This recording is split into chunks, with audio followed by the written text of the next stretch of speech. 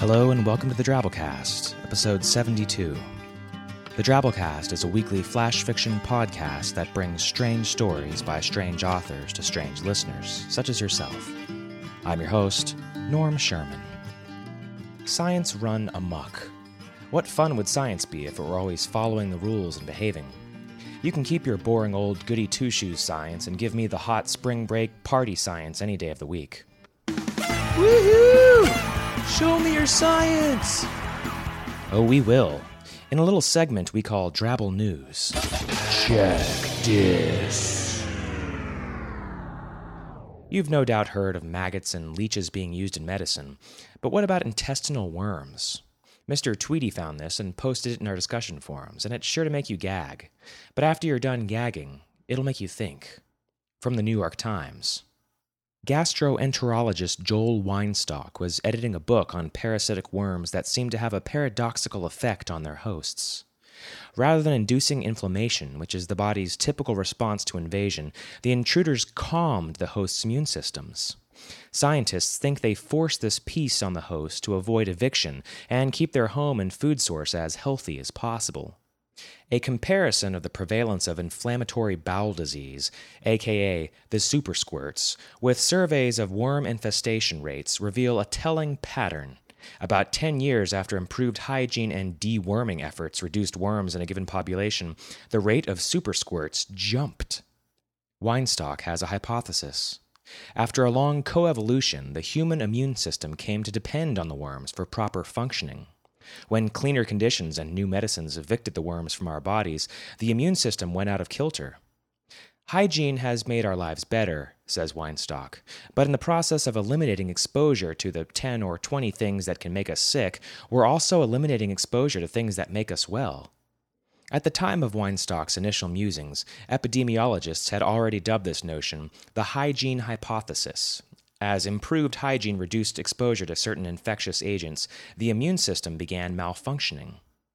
So, if eliminating worms led to an increase in disease, could reintroducing worms actually treat disease? Only one way to find out. In 2005, he published results from 2 human studies. After ingesting 2,500 microscopic intestinal worm eggs at 3-week intervals for 24 weeks, 23 out of 29 Crohn's patients responded positively. Crohn's disease belongs to the super squirt family. In the second study, 13 of 30 ulcerative colitis patients improved, compared with 4 in the 24-person placebo group. So it seems to work. There's more and more research going into this every day, and more people gobbling down worm eggs like they were rainbow nerds candy. But if we've learned anything from the Drabblecast, it's that parasitic worms are not only icky, they're dangerous mofos. A world full of intestinal worm treatment is no place for old Norm, I'll tell you that much. Although it would probably make it a lot easier to find good sound effects. There's a super squirt for you.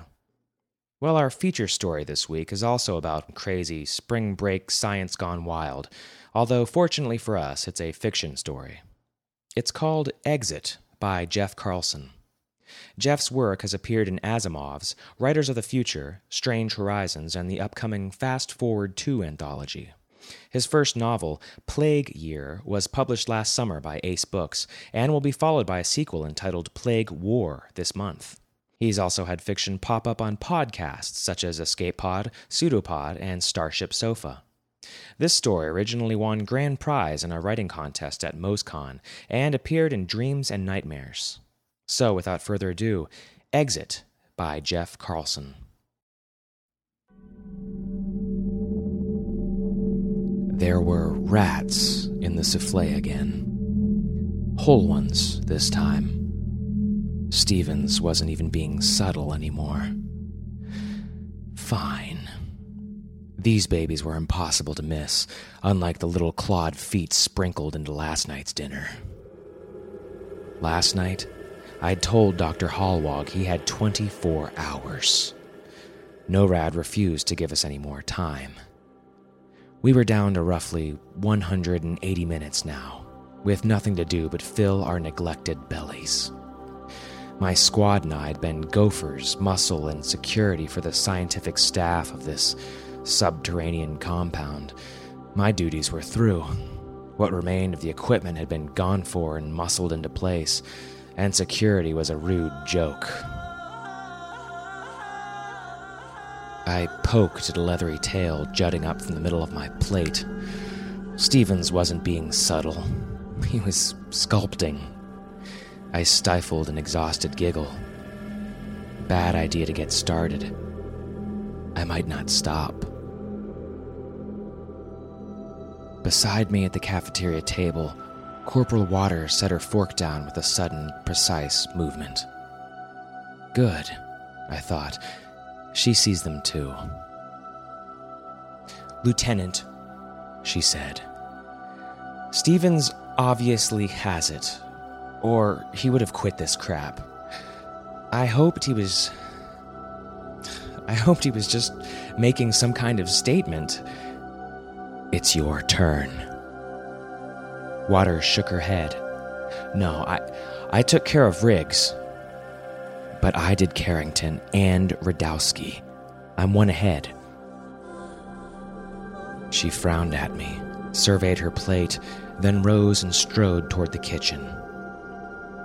Get me a sandwich while you're in there, I said.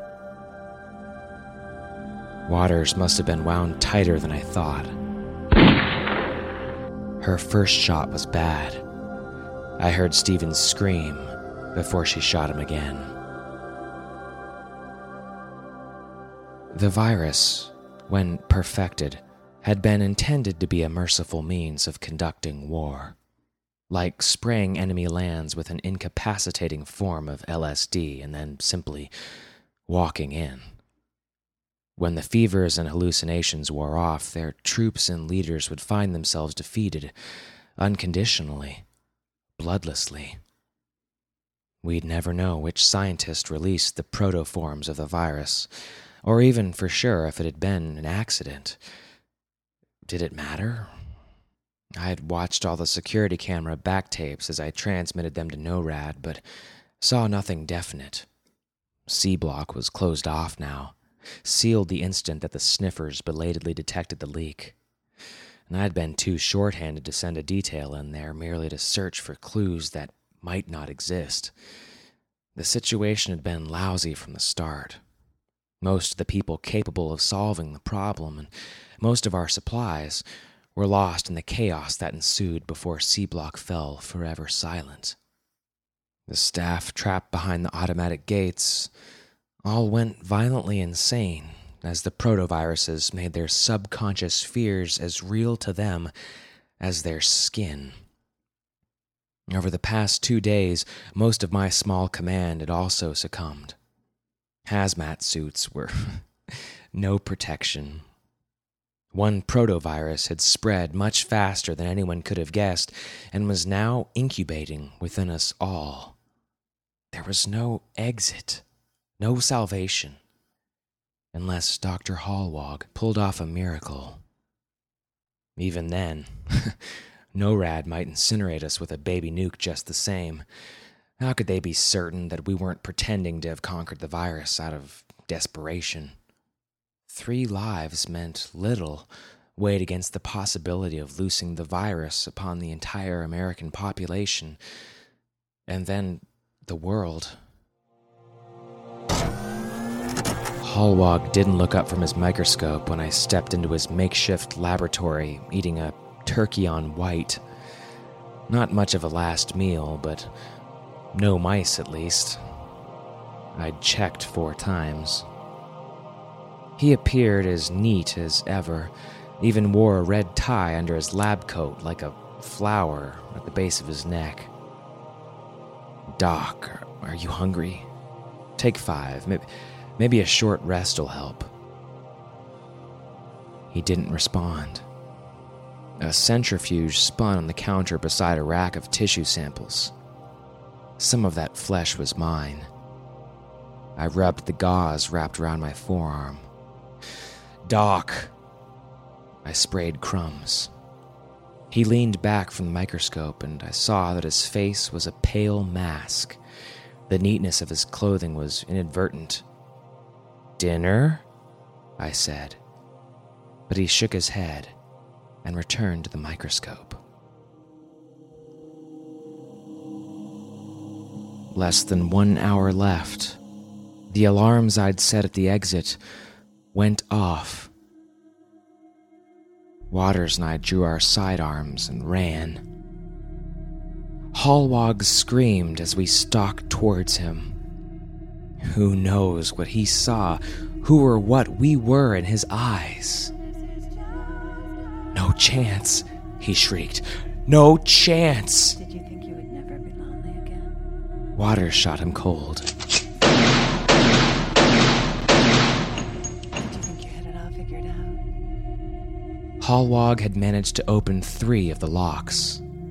One more correct key code and the elevator would have powered up. The gates opened. How he deciphered my codes, I couldn't guess. Maybe he was just that much smarter than me. Waters and I studied the last closed gate for a long time. I almost reached out to the keypad, but the virus would leave with us. "How about dessert, Lieutenant?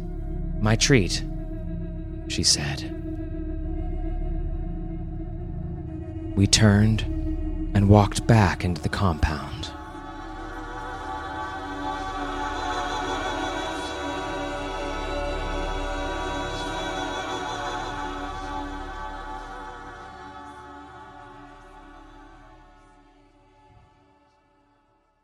Well, that was our story.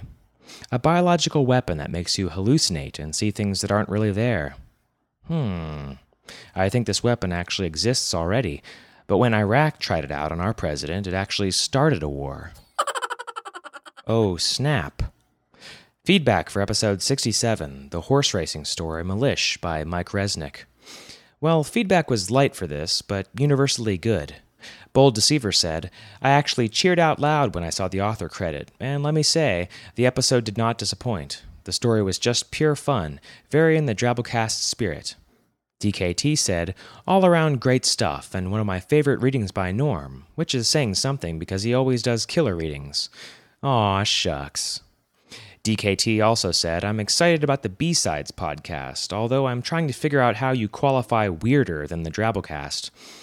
Oh, it can be done, I assure you. B-Sides is on hold for a while until the Super Animal Deathmatch competition is over, so you'll just have to hold your venomous horses. Speaking of the deathmatch, it's set up and ready to go.